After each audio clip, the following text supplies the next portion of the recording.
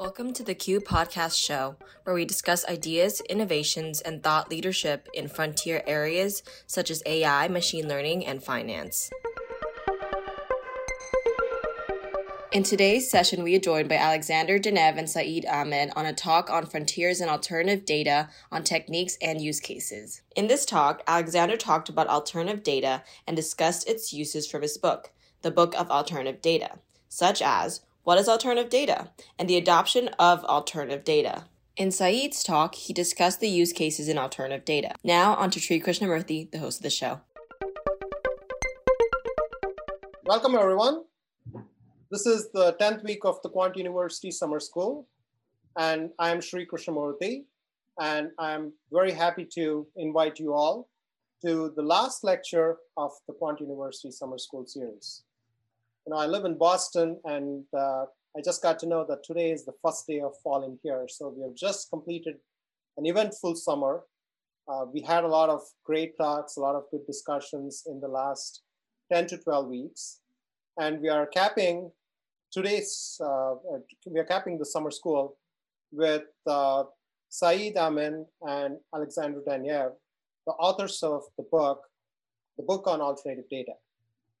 And I'm very enthusiastic to hear about their amazing research they've been doing over the last many years and how they see alternative data change the world.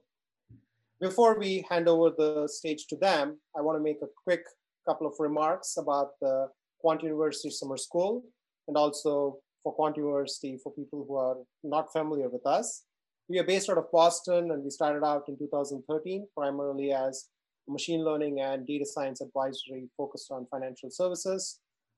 We've been working with various clients, primarily in a B2B capacity. And in the last few years, we have started creating many educational programs, primarily to bridge the knowledge gap between the amazing research which is happening in the data science machine learning realm and what practitioners need to know. So in that aspect, we have put together the first summer school in 2020, and we basically did 3 courses. One, primary introduction to data science and machine learning using Python. And the second course was an intensive 8-week bootcamp on of machine learning. And the third course was on model risk management for machine learning models. And we have had people from more than 13 different countries come to the summer school, and we also have had 10 plus different lectures from amazing speakers and practitioners. And we are fortunate to have the support of the whole community to make this happen. And we are going to be extending these efforts with a fall school, which is starting in October. We're going to take a week's break next week, and then we'll come back for the fall school. And we are going to repeat some of the courses we have been doing in summer, but also introduce a new course, the FinTech Bootcamp. We call it the 8 Facets of FinTech. And Premier, the risk management organization, has been supporting all these programs, and we are partnered with them to offer these programs. And I welcome you to check out qfallschool.splashthat.com for some of the details on these courses. Without further ado, I want to tell about today's agenda. So we have 2 amazing talks, an introductory talk by Alexander Denev, and then some of the use cases which Saeed will talk about. And then Alexander will talk a little bit about causality in machine learning and AI.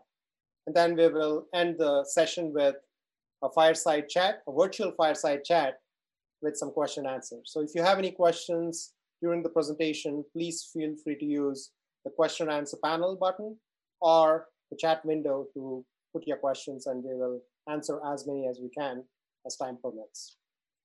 So today, we'll be hearing 2 lectures, and both these lectures are primarily sourced from the Book of Alternative Data, which Saeed and Alex have researched and put together. It's a Wiley publication. And for people who don't know Alex leads the AI and data science team at Deloitte, and he has also taken an initiative on responsible AI and various other AI and machine learning initiatives. And he has presented at multiple conferences and various forums. And welcome, Alex, to the Quant University Summer School. Saeed and I were primarily in the MathWorks MATLAB circle probably 10 years ago. And I've known Saeed from his work when he was kind of primarily based out of London and working with another colleague of mine in London. And he's the co-founder of Thalesians, which is a large community organization for various quantitative techniques. And they've been putting some amazing programs. And he's also the founder of QMacro. And he's also one of the well-known researchers in quantitative finance and has presented at multiple forums, and also has an amazing GitHub repository where he has open sourced a lot of the packages he has been developing. So welcome, Saeed, and welcome, Alex. And I would like to give a shout out to the book of Alternative Data. It's an amazing book. I've had a chance to take a look at an early edition, and I'm very, very enthusiastic about the book and today's session. So without further ado, I will hand over the stage to Alex. Thank you, Sri, for your introduction. Please allow me to share my screen. Give me 1 second. Let me just sure. Panelist.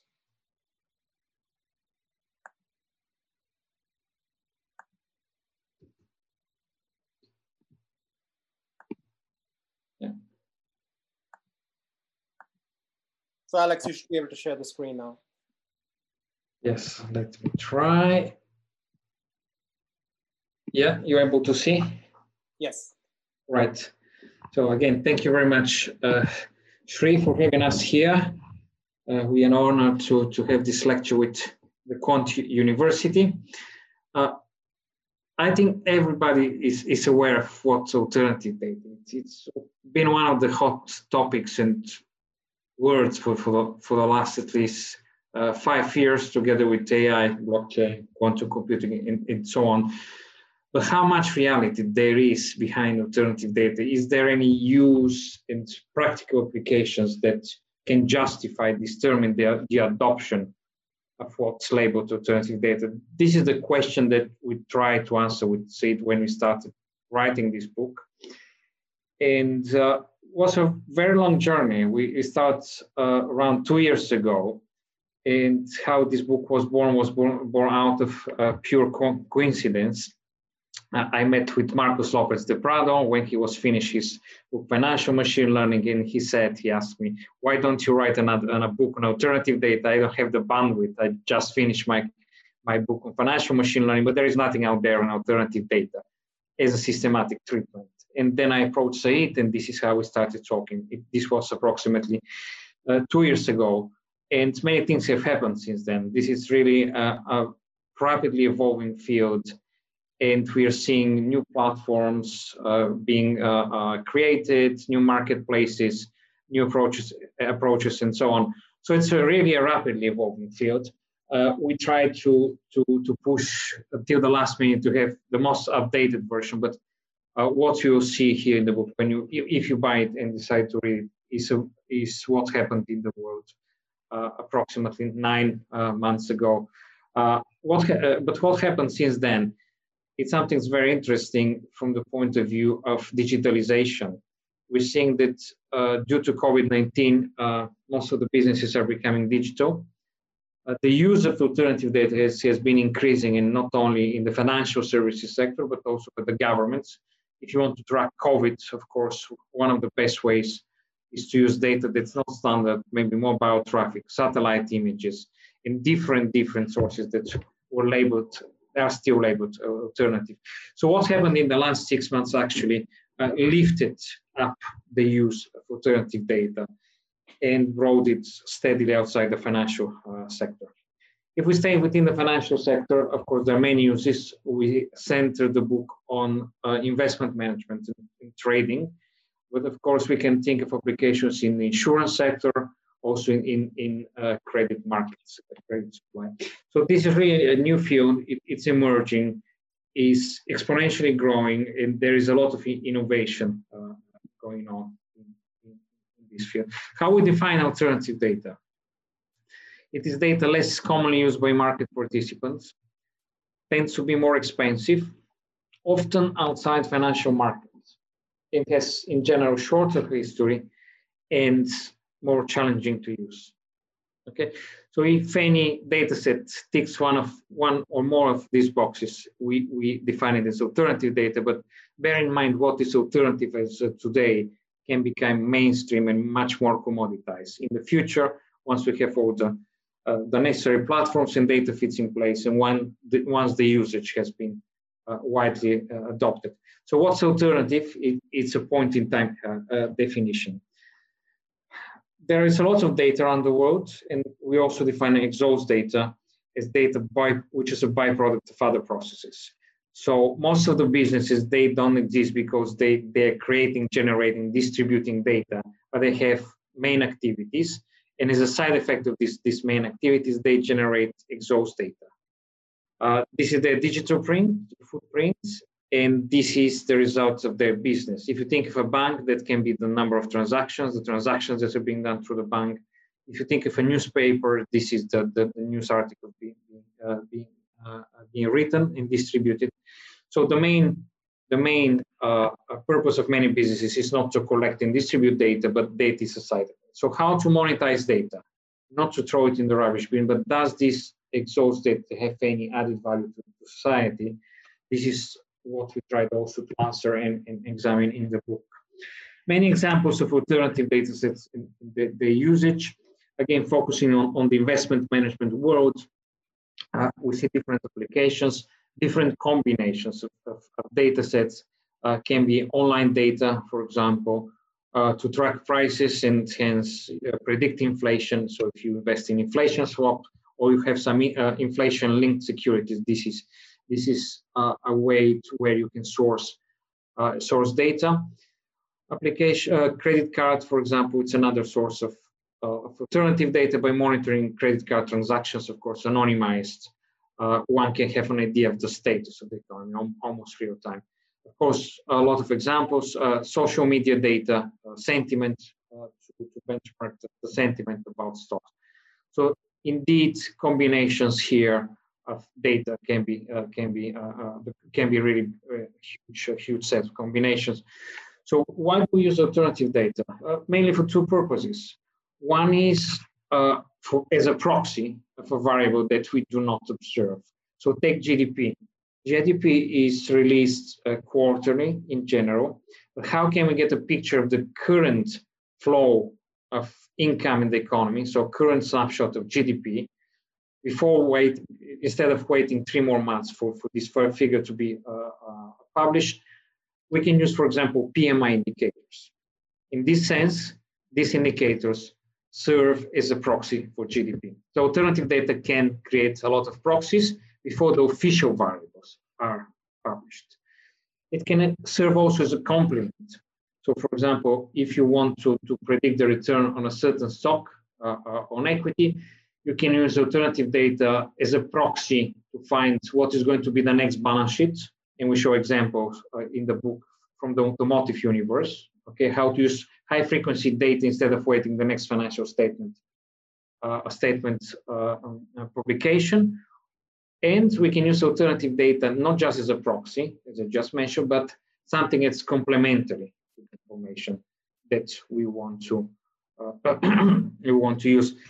In this specific example, we can use production sales data to understand the productions and has the sales of companies, but we can use also sentiment, which is something complementary. So we're not using sentiment to proxy fundamental economic information about the firm, but something additional. You've heard of many V's of big data. There are around 10 V's. We settled for 7 in the book to characterize alternative data. So I put here in the slide big data, but alternative data need not to be big data. Some alternative data sets, they're very small, but there is substantial overlap between alternative data and big data. What is characterized by? Volume, of course, it's increasing. Okay, we see more and more data sets being generated. Variety. we don't have just numerical data, now we have text, image, video, sound, and so on. So variety, the diversity of the data sources and their nature is increasing. Velocity is increasing, of course, with the speed of the internet increasing, also the velocity with which these data sets are moving increases. Variability, of course, it's increasing as well. This reflects the inconsistency in the data. Okay, and of course, the way you collect the data, sometimes you have physical limitations, and this can create inconsistency in the data, missing data, outliers, and so on. So if you think the most obvious example is satellite images, they can be a very good quality, but of course there are clouds, and you can't really predict those. And if you want to have data points, regular data points, observing, let's say, car counts in shopping malls, you sometimes have long streaks of missing data. So this is something that comes in spades in alternative data world. For example, if you use GPS geolocation data, if you're in between buildings, very close to building, that data is less accurate. And of course, veracity.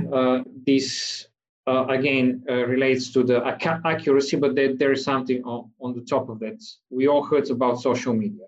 So are really news that we read there real, or they fake news? Okay.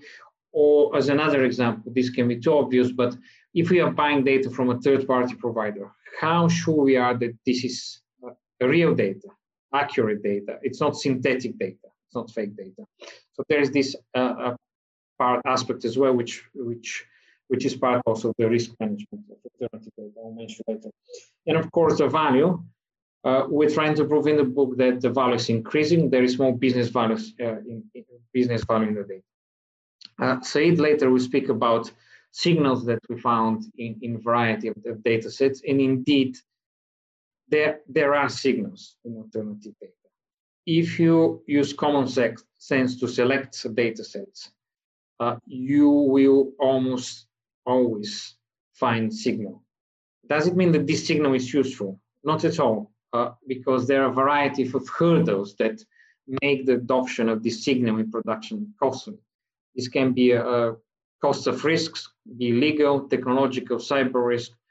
This can be also the price of the signal. What is the price at which this signal is being sold? And of course, also you have technology cost if you use cloud services for which you pay. So in the end, when you factor in all these costs, you might really notice that the value of the signal is really low. So one must be really wise and experienced too when it comes to building signals and adopting them in production. Who are the buyers of alternative data? Limiting ourselves to the financial services world, of course, we see a variety of factors like sophisticated quants, hedge funds, of course, traditional quants, traditional investors, asset managers, maybe pension funds, and fintechs. These are consumers of alternative data, and of course, they have different needs and purposes why they use alternative data. Okay. What we're seeing now, they're innovators and early adopters. When we wrote the book, we spoke to many market participants. We see some of them really pushing aggressively towards using alternative data. We spoke also to some who qualify as big or medium asset managers. They're experimenting and already have adopted a couple of alternative data signals in production. And of course, we see laggards, people who heard alternative data, and we even spoke to asset managers who haven't ever heard about alternative data. So the spectrum is quite wide, as you see here. And what we think that firms that are reluctant to embrace these new approaches coming from alternative data will face a strategic extinction risk, because we see value in alternative data, and we try to prove this in the book. So when we were writing the book, we extracted some statistics about the growing use and the total spend on alternative data. You can see it here, and it's already outdated. As I mentioned at the beginning of the talk, due to COVID-19, the consumption of alternative data has increased. So at the moment of publication, we live in such fast evolving world, this figure might appear as too conservative. How do we embark on the alternative data journey? Of course, depends which one of these players you are. What is your size? What is your maturity? What is your risk appetite for innovation? So there are many dimensions to be considered here. But if you want, of course, to do it yourself, to venture on this alternative data journey, you have to have talent. Okay, so you have to have data scientists, and data scientists are costly. So we give here an example. If you want to set up a data team, you need head of data scientists, of course, one data engineer, one data scout, and 3 data analysts. New York prices, this is around running costs of 1-2 million per year. Of course, if you're a big asset manager, this is a small cost. If you're a family shop or a smaller fund, of course, you cannot afford to hire this team. And then, of course, there are other options. Many data vendors, they already provide Signal as a service, so you can opt to buy the Signal directly from the data vendor. I mentioned Data Scout here, and Data Scout is a new profession that we see in the market. This is a person who is specialized in understanding the data landscape out there, who are the data vendors, what data sets are available, which one are of good quality, which one can be relevant for the asset classes for that particular asset manager, which one are rare, which one are overcrowded already, as many market participants could have already bought them and used them in production. So Data Scout is, we think it's an important profession, and of course, as there are many more data, each and every day there are so many data sets appearing. So this person really needs to be up to date. What's happening in the data landscape and also in the platforms that are being used in this space. So this is a survey that we performed to 110 market players. It's already outdated. It was late 2018. We're seeing a shift, as I mentioned. So we don't present this survey in the book, but it's interesting to show what the market saw 2 years ago on a same book, which is quite significant. Look at the top right part of the screen. So what's your organization status for utilizing alternative data? We see that around 20% are doing some experiments or are using alternative data. So 1/5.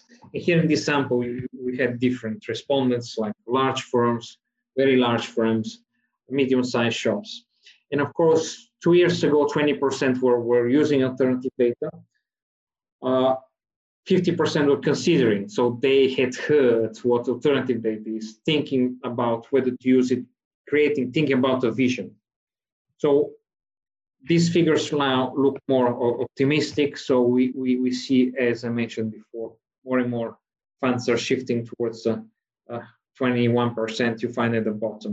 And there are lots of POCs, proof of concepts being run by investment firms. So this is rapidly evolving. How is data delivered? We're seeing different options in the market. This on the data vendor side. If you want to sell data, of course, you need to deliver it. There are several options, and these options could take different market needs. As I mentioned before, less sophisticated market players could opt for something that's already distilled as a signal instead of buying raw data sets. And data vendors are trying to accommodate the different data consumers. Of course, as a first pillar, we see data service, data as a service. State of art, it's data lakes via single point of access. We show some examples in the box at the bottom. Infrastructure platform as a service. This involves collocated cloud infrastructure, maybe tech racks already available at the premises of the client, where data can be directly sourced. We see other configurations like analytics as a service, where data science workbenches are already collocated with where the data is, where data scientists can directly plug in, explore the data, do some backtesting. Managed analytics as a service. This is relatively less mature, but this is when the signal extraction is outsourced to a company which has data scientists.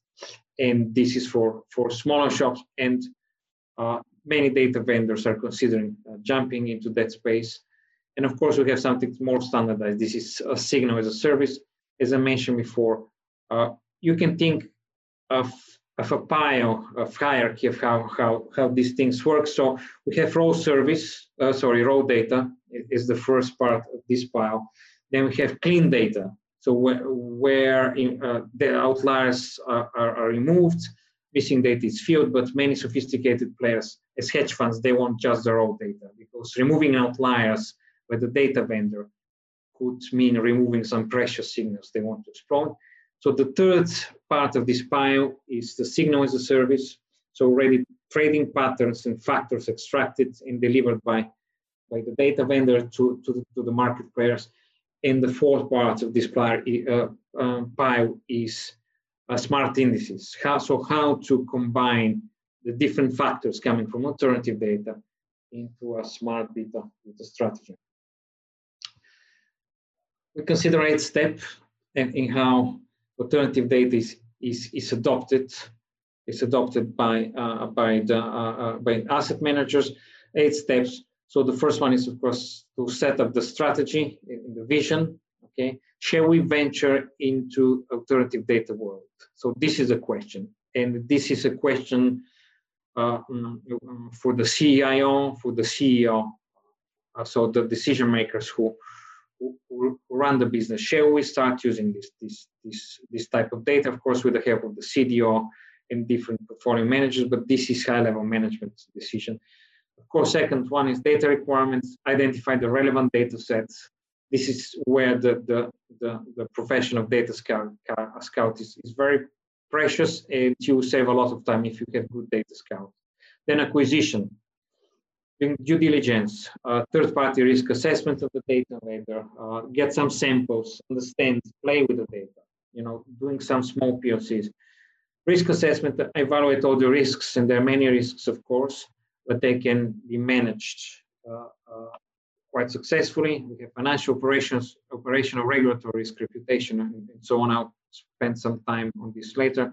Of course, implement controls to manage these risks, incorporate the signals into a model, and of course, we have the decision making and the monitoring.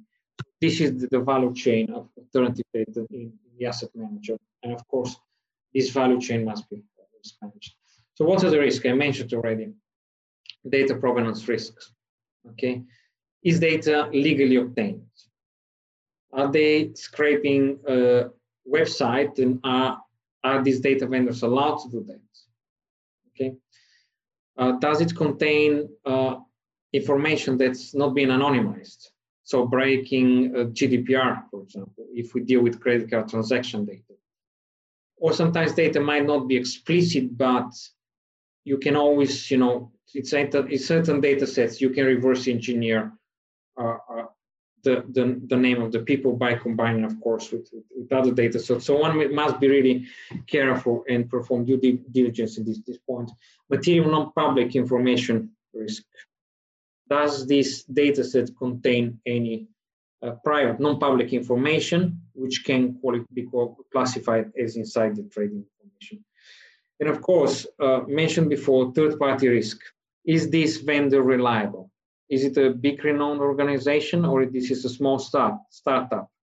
Of course, there is third-party risk that the data was not generated accurately, can be even synthetic fake data. And of course, third-party disappearing. We've seen some startups sending alternative data disappearing.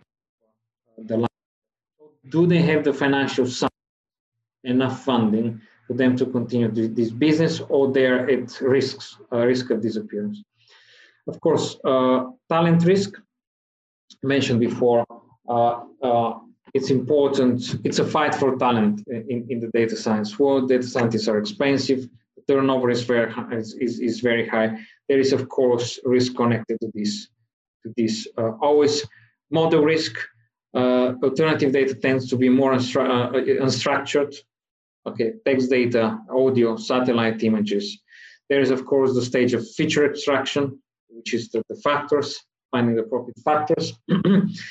And of course, everything is more complicated. So use AI models, for example, to count the number of cars. You can use convolutional neural networks. Then you extract these factors, then combine with sentiment factors, put them together in another model that can be nonlinear. So model risk increases in alternative data world. And of course, with any AI model, you can have problems connected with interpretability and transparency, very bad when you have to explain this to let's say, to the board level of your organization. I want to spend a few words before I pass to the floor to Said. How do you purchase data? What is the price if you're a buyer of data? What's the price that you should be paying for the data sets? And if you're the data vendor, what's the best strategy to monetize your data? This is unanswered by the industry as of today. We are seeing many attempts to create data markets.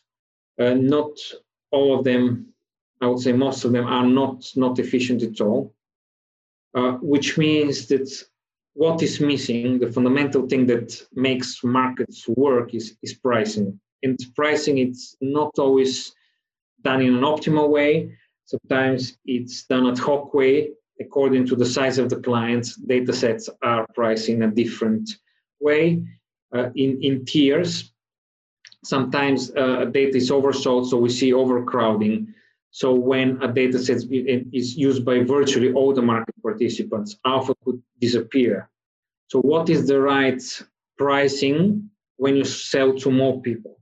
Okay, so this is a question to answer. We examined several options in the book. Of course, data is non-depletable asset, so you can create infinite amounts of copies and sell them. So classical considerations like supply and demand do not really apply. We consider several options of how to price data. Of course, tier pricing is one option, but we venture and we even consider data auctions as a way to extract the maximum value from data vendor point of view, and we even give some pointers of how to organize these auctions. So alternative data is just to conclude, is a new field. It's rapidly evolving. There are signals. There are definitely signals. Almost wherever you look, of course, if you look wisely, and you have good enough talent really to understand those data sets. But discovering a signal is not a sufficient condition for them to be useful. What you have to take into account is also the processes, how you extract this data. Okay, you have to take into account the pricing. Are you offering the fair price from your point of view for that data set? Also the technology. Do you have the technology to cope up with a large volume and high frequency of alternative data? So there are a variety of things that needs to be considered when venturing to alternative data world.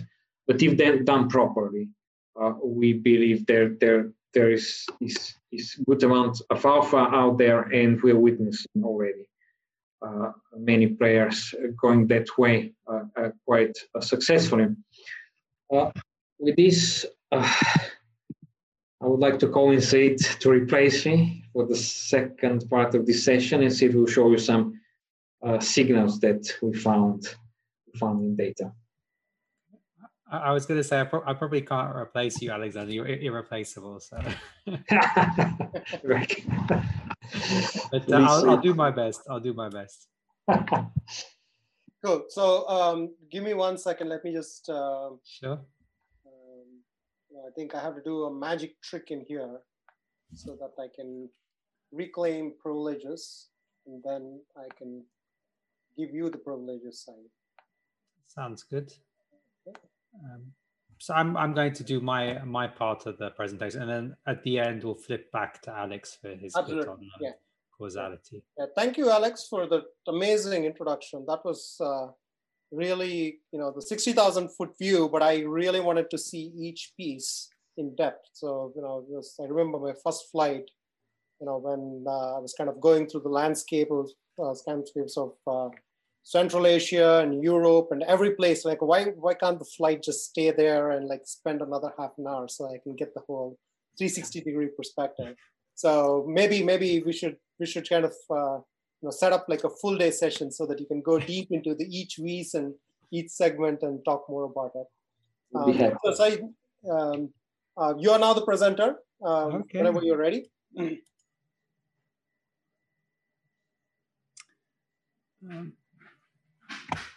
Let me try and see which screen I can. Okay, can you see my screen on a PowerPoint? It's starting to. Yes, I can see your desktop and I can see your PowerPoint and the Zoom window behind it. Okay, great. All right, so I'm going to try and continue on from Alex's part of the presentation. So as was mentioned, I'm going to talk about kind of specific signals that we've found and very specific use cases as well. So this is just a summary of some of the use cases from within the book, but hopefully it will give you a good flavor of some of the types of things that you can do with alternative data. I would stress that this is not an exhaustive list. So it's only a couple of things that we've specifically looked at in the book. So the first case study that I'd like to discuss is looking at Federal Reserve communications. So this is an index that my firm QMacro has generated. It's obviously not a secret the Federal Reserve communicates regularly with markets. So it could be through the course of doing speeches, statements, minutes, also in recent years, press conferences following the FOMC decision as well. And markets react to this. They don't purely react just to policy changes, although that's obviously probably the largest reaction function, but also in terms of what the Fed says in terms of understanding concepts like forward guidance and so on and so forth. What I've done is essentially done a lot of work essentially to read all these communications, which are publicly available from the web. And I've spent time basically creating a data set of these Fed communications. It's not exhaustive, so there might be certain data sets which are beyond a paywall. Obviously, we don't have license to look at that, but for publicly available data, speeches, etc., we do have a look at that. And it's actually a good point that a lot of the work that you might end up doing with alternative data involves this cleaning step. So getting access to the data, cleaning, etc. So, and it's exactly the same with this instance. I probably spend more time doing the scraping of the data and the cleaning, getting it into a reasonable shape compared to other parts of the process. So once the data set is relatively clean, I've got around, I think, 25 years of Fed communications in the data set. Then I applied some natural language processing to the various texts, essentially trying to understand what their sentiment is. So looking at positive versus negative sentiment and coming up with a score based upon that. The rationale being that when the FOMC are more upbeat and they're more positive in their tone, typically that means that interest rates are likely to rise, or at least yields are likely to rise because it's a kind of more hawkish outcome. But this compares to the outcome where they're a bit more downbeat and negative, and that kind of is associated with more dovish rhetoric essentially from the Fed, and that you'd expect there to be a decline in yields. So essentially, I've from all these sentiment scores of all these individual texts within the data set, I've then constructed an index which gives you an overall view on Fed sentiment. It's essentially how positive or negative are the Fed in terms of their messaging process. Obviously, if you're like an economist and it's your full-time job to read and follow what the Fed is doing, you'll probably read all of these as it is. But I would conjecture that most people within the market probably don't read every single thing that Fed, or at least not a large body of what the Fed is doing. So the idea here is that we can use the mechanics of natural language processing, etc., to decipher this alternative data set, which typically I'd say most people don't take enough time to read in practice. So here we look at the relationship between these. So this is actually a slightly older version of the data set. So I've got a slightly newer version here. If I go to my website, basically, so we can have a look here. So this is a slightly different construction here. So it's the peaks and the troughs are not exactly in the same place. But what I've done is I've plotted that against changes in the US 10-year Treasury yield over the past few weeks. And we can see for the most part, they do tend to follow each other. Admittedly, it's not a perfect fit, but actually if you regress them, you will find the T statistic is significant. And there are notable places where there's divergences. So in particular, for example, when Trump got elected, there's this massive divergence here in between what the Fed is saying in red in terms of the sentiment versus what was happening to yields here in blue. And the rationale is basically that the driver for US Treasury yields was not really what the Fed was saying necessarily, but it was more in terms of the whole reflation theme with Donald Trump getting elected. And here, just to give you a bit of flavor of the data set here, we can see some of the recent communications here, some of the scores associated with them. So I don't have, for example, things behind firewalls or video interviews, but other things like the press conference, etc. I do have that within that. So that's one example of kind of an alternative data. I wouldn't necessarily call it a big data set. So even 25 years of Fed communications probably amounts to, I don't know, 10, 15 megabytes in terms of files. But we use some of the techniques associated with structuring data sets like natural language processing, which come up a lot in alternative data. The next discussion that I'd like to look at in terms of case studies is looking at flow data for FX. And basically creating trading strategies to decipher the signal. So essentially, if we think of FX as a more fragmented asset class compared to other markets like equities, quite a lot of FX is actually over the counter. It's not actually exchange traded. There is some trade on exchanges like CME, but it's not. I would say it's a relatively small percentage, essentially. You have many different trading venues, and also a lot of it might be bilateral trading. For example, I'm a hedge fund and I trade with Citi or Deutsche, etc. And a large part of the trading is done that way. So essentially, it can be difficult to find comprehensive volume and also flow data in FX because it tends to be associated with many different venues and places. So CLS is essentially a company which settle most of the over-the-counter deliverable FX trades in the market. So if you're talking about something like Eurodollar, their coverage is essentially over 50% of the market. This compares to, say, with individual liquidity providers that I don't think any of them will actually be able to claim 50% of the market in practice. And essentially, they collect and distribute this data, and they have hourly FX volume data and also flow data, which they've categorized for various price takers, such as funds. So what I've done is I've taken the data set associated with funds and looked at the FX flow based upon that from the guys at the CLS. And the rationale is this tends to be relatively directional when we look at specifically the fund subsector. And the actual flows actually tend to be quite correlated with spot as well, if we look historically, in a way that, for example, corporate flows are not necessary. Corporate flows tend to be more contrarian. And what I've done is I've created a pretty simple Z-score based upon this FX flow data for funds. And essentially, when funds are heavily buying a certain currency pair, we end up being long that currency pair. And conversely, when they're very short, we end up being short as well. So we basically follow what funds are doing. And you can see here, I've just got this Z-score that I've constructed. I've got the upper Z-score at 1 as a trigger, and then the lower Z-score at -1. So relatively simple trading rule that I've got there associated with this data set. And what I've done is I've created some trading baskets associated with this flow data set using that specific trading rule.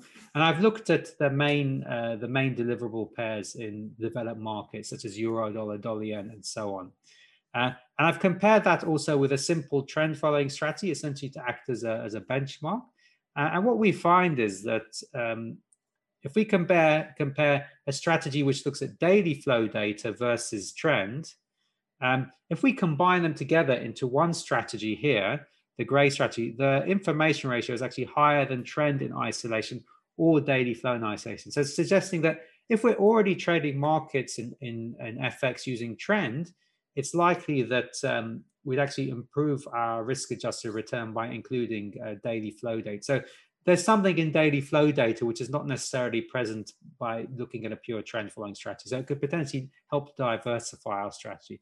And if we also include, in addition to the daily flow data, we look at an hourly trading rule using hourly flow data, we have an even higher risk-adjusted return as well of 0.92. So what it suggests is there's value by looking at this flow data high frequency, essentially. And this, I would say, this type of data you would consider as alternative data because it doesn't tend to be very prevalent within FX. Maybe in a couple of years, we'll no longer call this alternative data within FX, but I would say at this point in time, this type of data would be considered a bit unusual, I would say, compared to other data sets. So this is the in sample, and here we have the an out of sample period as well. And we can see here actually trend underperforms the most, whilst the others are kind of close to flat. So trend can kind of be our benchmark here.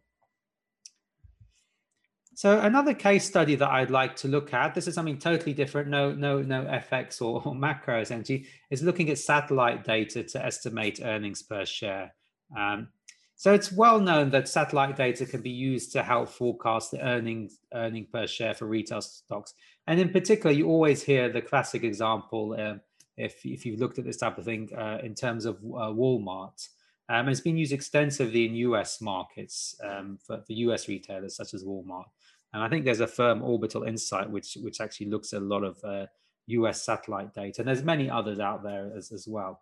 But I would say it's not really used as much for European firms as yet. So it's not that the technology doesn't exist. Obviously satellites go over Europe as well as US, but it often tends to be the case that data sets tend to come about in the US, and then the ideas spread elsewhere, essentially. So here it's just replicating that idea, but for European retailers. So essentially, Geospatial Insight, they get access to a lot of satellite data, specifically over the car parks of various European retailers. And the idea being is that we use the car counts as a proxy for retail activity. And the interesting point I would say with this type of, not just necessarily this specific data, but one thing that you can do with satellite data is that potentially you might be able to map companies where you don't have much data at all. So particularly private companies that are not really forced to release much in the way of activity data. So this type of thing can help you proxy those companies which are privately owned. And this is of particular relevance for firms such as PE investors. So this covers a number of European retailers, people like Tesco, Carrefour, etc. And as mentioned, it covers both publicly traded and also private companies as well. So here I've done something, essentially created a car count score. So what this does is very simply, I look at the total number of cars that have been counted in the data set, and typically they will end up basically taking images of various car parks throughout the month. Obviously, a lot of work goes into identifying in the satellite images those areas of interest. So they need to map out, do polygons essentially to identify where those car parks are. So I've essentially looked at a 6-month window, counted all the cars, and then you have to normalize it by the surface area of the car parks that have been photographed. One issue is obviously if we don't look at the surface area of the car parks, we don't know how full they are. So just looking at the car count in isolation is not going to be as valuable as looking at the car count divided by the surface area of the car park to identify how full it is. So that's the crucial point. If you don't look at the surface area, I don't think you'll probably get as good results. So that's my tip for looking at satellite data when you're looking at car counts. Make sure you look at the surface area as well. And then I've made sure that those 6 months are coincident with the 6 months earnings period in this case for the European retailer Marks and Spencer's in this example. So our period for the car counts will cover the same period as the official earnings released by this company. And I've plotted this car count score in gray here. And against that, I've plotted the earnings per share in blue, which has been released basically on the earnings day. And against that, I've also given the Bloomberg consensus as well of sell-side analysts. Obviously, the nice thing with the car count is that's available as soon as the earnings per share period is finished. Whilst if we look at the official data, that's only available once we have the actual earnings release date, and that could be several weeks afterwards. So essentially, the car count could give you a much fresher estimate on what's going on versus having to wait for the official release. And here I've just presented, obviously, Marks and Spencer's, but we can see actually just this simple plot of car counts divided by the surface area actually ends up being, it tracks it fairly well. Obviously, in this instance, the car count measure didn't really cover it that well. But say here, the car count measure actually was pretty coincident with the actual earnings per share and did a lot better than the consensus estimates in this instance. Yeah. So if we go on a bit further, let's go on to the next page. So this is just one company. So admittedly, we can find that, sorry, I just got a bit of that background noise. So what we can find here in this specific instance is that just a relatively simple technique can end up being, like I would say, fairly nice proxy for what the earnings per share for a company would be. One thing I would stress is that in practice, you wouldn't use one specific variable for the earnings per share, like car counts. You use this as an additional factor to look at in terms of augmenting into your model. And that's the crucial point, I would say, with alternative data in general. It's not about replacing your models, it's about augmenting them with new variables, essentially. Now we look at something slightly different. So in those cases, we're looking at generating alpha, coming up with better estimates, coming up with trading rules, etc. But the flip side of that is if you're executing, you want to be able to save alpha, essentially, reduce your trading costs. So one way to do that is through transaction cost analysis. So here, essentially, what my point is that big data, and I say alternative data, isn't just for generating alpha. It's also about saving money as well at the same time to reduce your transaction costs. So you want to understand how much is each liquidity provider charging? Is one algo better than the other? And in order to do that, you need a lot of data. So some of that data is your own trade data, but it can also include, it obviously needs some sort of benchmark as well for you to look at. And this is essentially something related to tick data. And tick data, I think potentially you might be able to think of it alternative data. There are differing views, obviously, on that. But I would say tick data is probably not as commonly used as daily data, I would say. And what I'd like to do is just give you a very simple example of how to do transaction cost analysis. So this is for my TCA Pi library, and this is all open source. So you can play around this with GitHub and do whatever you want. So if you like doing Python. So let me just go onto Chrome. So the first thing that I would like to show is just the GitHub page if you want to download it. So it's on github.com qmacro/TCA Pi. And then if you want to have an interactive view on it using Binder, you can click on this. This will launch Binder. I've already done this earlier. So it takes a couple of minutes to load up because I'm using a free public server on Binder. Then we can click here a 10-minute view of TCA Pi. And then it will basically load up. Okay, it didn't work because I didn't start Binder soon enough. But essentially, it comes up with a Jupyter notebook typically, and you can work through it, the example. So I'm not going to do that now because it'll probably take 5-10 minutes for it to kick off the server. But if you want to do it, you just click here, Launch Binder, and go through and click on the Jupyter notebook, and then you can interactively run the cells. What I can do is to go through the GUI. So this is no code, unfortunately, but you can set this up if you run it. So this is running basically on Linux in the background. What we can do is we can essentially select our trading period. So here we've selected it from 2017 November till the date in December. We're looking at all the trades that we've executed for Eurodollar. So this will basically now run in the background for us. So it took 4 seconds there. It'll plot all of our trades. So essentially we see our orders against the actual tick data. We can zoom in here. We can see all our buy orders. We can click on them. We can look at the price before. We can look at the price after. We can also look at the slippage as well. So the slippage is the difference between where we executed versus our mid-market benchmark.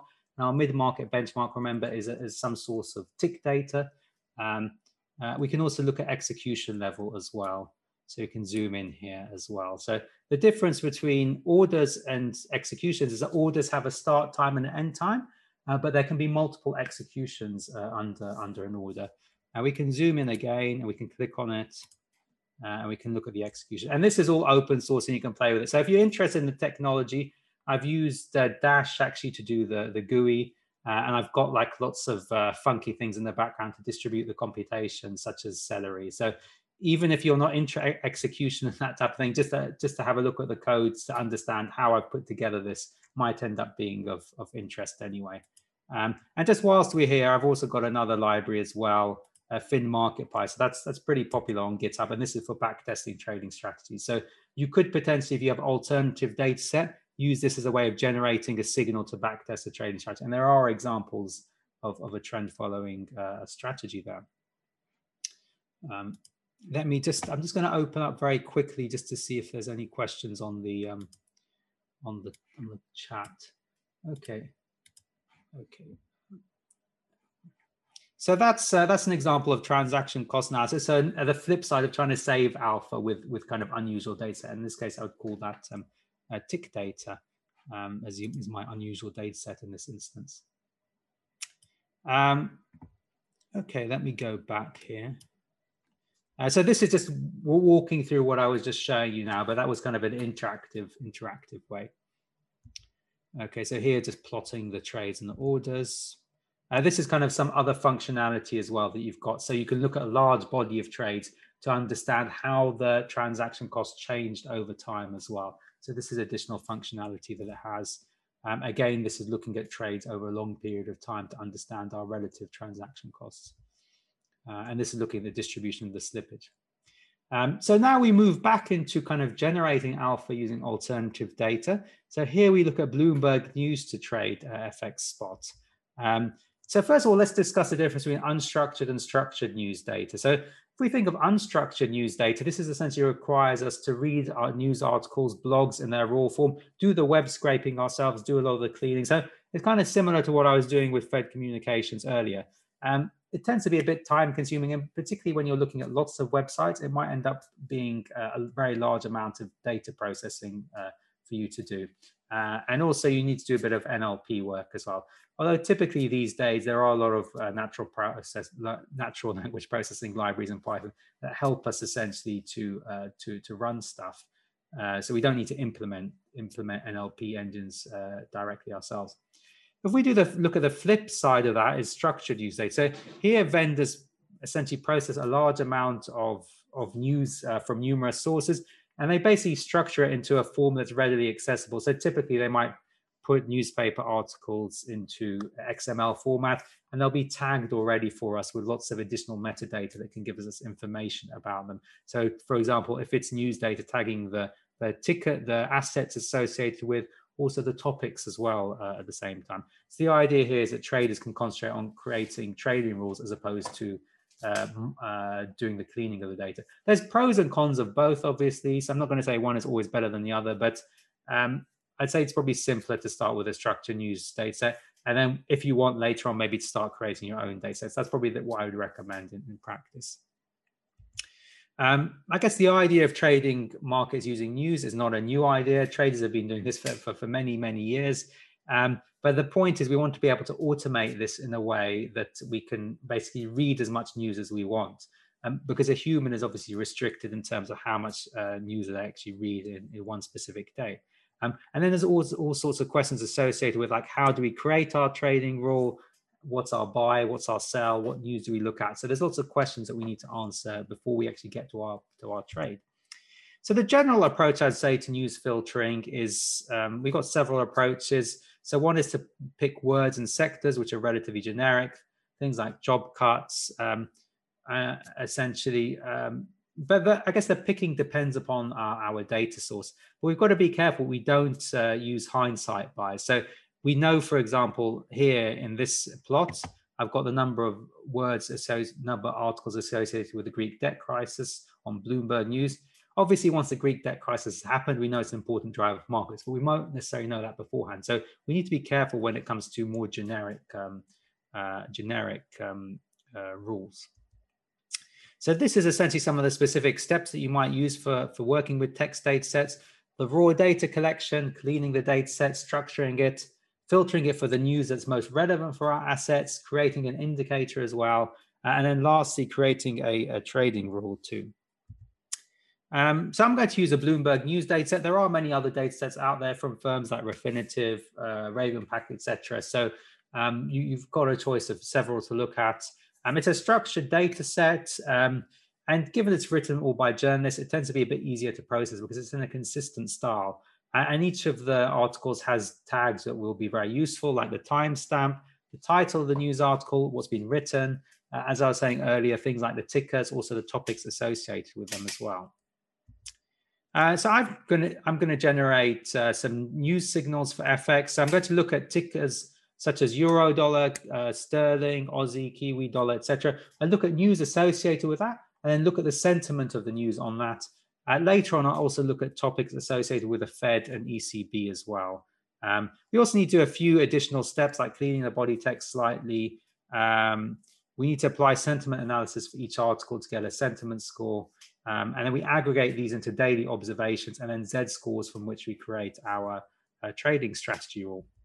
So in this case, I've got here the dollar-yen score. So the dollar-yen score is the scoring of all the dollar articles minus all the yen articles. And it's basically just looking at short-term momentum in that news. So when it's above the line, it means it's positive in the short term. We buy dollar-yen. When it's negative, we sell dollar-yen. So trying to keep things relatively simple. Just piggybacking on short-term momentum in the news and using that as a way to trade the currency pair. And then here I've got the risk-adjusted returns for that. I've got here the news-based rule in blue versus a simple trend-following strategy. And we see that my news-based rule actually outperforms trend-following in this sample pretty significantly. But also there's not much correlation between news and trend. So just like with our flows trading strategy earlier, if we have trend, adding news to it is probably going to improve our risk-adjusted returns because we're not extracting the precise same data. And here we create a basket as well using the same trading rule. And it's kind of more obvious here that the news-based strategy outperforms trend. We find that trend actually does okay in recent years, but obviously before that it didn't do well at all. So whilst the news strategy has actually done relatively well throughout the sample by contrast. We can also look at news volume as well. So the number of articles we have on an asset, we find it's actually quite correlated to volatility, which makes sense. If a lot is happening in a certain asset, it's likely that journalists will write about it. So there's going to be a high correlation between the news written on that asset and the implied volatility of it as well. And very, very quickly at the end, also basically we look at scheduled events. We try and predict the volatility around Fed meetings and ECB meetings dependent upon news associated with Fed and ECB meetings, essentially. Here what I've done is I've plotted the implied volatility on FOMC days, the realized volatility, the difference between implied and realized. I've done that as well for ECB. So this is just the overnight points. And we find that typically implied tends to be higher on those days. So typically you'd probably make money selling vol, although obviously there's a risk it might blow up. But the key point here is we want to understand if we're looking at the news volume written on the Fed before the Fed decision and also the news volume written on the ECB before the ECB decision, is there some sort of relationship with the volatility on that day? And we find actually if we plot them, actually the lines follow each other relatively well. And this seems intuitive. So if everyone is talking about a Fed meeting, it's likely that vol will be bid up on that day. Conversely, if there's not much market discussion around it, then vol tends to be relatively low. So potentially if you're trying to trade vol around these dates, looking at news volume as an alternative data set variable in your vol forecasting model could actually be quite useful. Okay, I just skip to the end here. So that's the end of my part. So basically, just looking at use cases, just a subset of of different use cases. I've just got a quick question here. Basically, saying use back testing when you have rare data events, rare data points. I think it can be somewhat challenging because let's say, for example, Brexit, you've only got one data point. Potentially, you can look at the Scottish referendum. But I would still say looking at that one or two data points is probably better than nothing. The cases that I've looked here for FOMC and ECB are somewhat easier because those events are repeated many times over the year. So if you end up looking at a 10 or 15 year sample, you will actually get a reasonable number of points. Yeah, I would say there's not really, I think it's pretty challenging when you're looking at rare events, but potentially adding an alternative data set could give you more insights over them. But you only have one data point, but you only got one precedent, but it's still worth investigating that. So that's just replying to Andreas's question. And I'll stop and let Alexander finish on causality. Yeah, thank you, Said. So Alex, I'll hand over the baton to you. We are already at like 12:50. Maybe you could take maybe 5 minutes to. Yeah, not more than that. Yeah, Perfect. If I can share my screen. Yes, let me do that. This relates very much to the previous question. So, of course, we need repetitions of the event to have something that can be back tested in a statistical way, you know. And some events are recurrent, depends on the level of abstraction at which you look at them. So if you look like relation between GDP and returns, so we've seen many declines of GDP over the last 100 years, of course, because of different causes. And if you want to really test granular, backtest granular unique events, this is more tricky, of course, and you cannot apply standard statistical approaches. This leads me to the last 3 slides of the presentation today. This recent blog Said and I published. It's just a blog on LinkedIn, so we didn't have time to create a fully fledged article. But the idea here is simple. So we took some news streams. Oil news streams, Brexit and COVID. These are different news streams we took from Bloomberg, and of course some of these are exogenous. We here train the probabilistic graphical model or Bayesian network or causal network, different names, and we train automatically on the different news streams. So we have 2 asset classes essentially: FTSE implied vol and returns on FTSE, and you assume that you're an asset manager investing in these 2 asset classes. So we train automatically this model on data in the period 1st of September 2017, end of October 2017. And of course, COVID was not on the radar. Okay, oil news stream changes at that time. Oil markets were quite calm, but we all know that Brexit was on the radar, and every bit of news on Brexit caused movements in the implied votes and in return. So what the machine found is the correct predictor variables, a variable in this case Brexit, and it linked causal link to implied vote changes and returns. You see, these are alternative data sources. So this is text. These are alternative data sources that we form exogenous variables. From them, of course, there is link between Brexit and FTSE returns and implied vol, as well, of course, COVID that was not on the radar, but we'll see.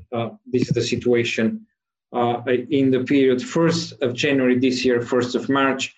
We see there is absolutely no link between oil, Brexit, and COVID, and there is no link from these exogenous variables to the return of the 2 asset classes, which nevertheless remain correlated, as you can see. From the arrow linking these events. Again, this is automatic training. You can see the equations there that are encoded by this probabilistic graphical model. But again, these were automatically obtained through the PC algorithm in probabilistic graphical models. But what happened in the last 6 months, it's not a big secret. So we have the COVID-19 news stream picking up. And in the period 1st of March, 1st of May 2020, we also had some turbulence in the oil markets, while Brexit fell off the radar for that period of time was irrelevant. So you see the machine here correctly guess the statistical relationship, not guess, but learn the statistical relationship between different events. Again, Brexit is a unique event, but news on Brexit, they're repeatable, and they can influence, of course, the asset classes you're investing on. So here the art, and also to the profession, the data scout, I mentioned before, the art is to understand what is the market theme of the moment, what are the relevant news sources that you have to switch on, really to detect what's impacting the asset classes of interest. You can, and I think alternative data is a good opportunity. I did before, many years before, writing on causality on Bayesian networks, how to create scenarios through Bayesian networks for events that never happened in the past, like Brexit, breakup of the euro, and so on. I think that topic quite nice marries with the alternative data topic, because most of the variables that you want to use in the scenario are not financial variables. They can be geopolitical variables, can be, as you see, public health variables, like COVID-19. Now we live in an information-rich world where data about these variables that you might want to position in a scenario is available almost everywhere. Yeah, I think we're running over time. We have very few minutes for Q&A. Thank you so much, Alex. Thank you so much, Saeed. We will just switch back to one thing, and then I will revert back to Q&A. Give me 1 second. So we have questions on the chat, not in the Q&A chat, in the other chat. Yeah, we have several. I have a couple of questions. So the first question is, which top key alternative data principles do you recommend for analysis outside of FinTech?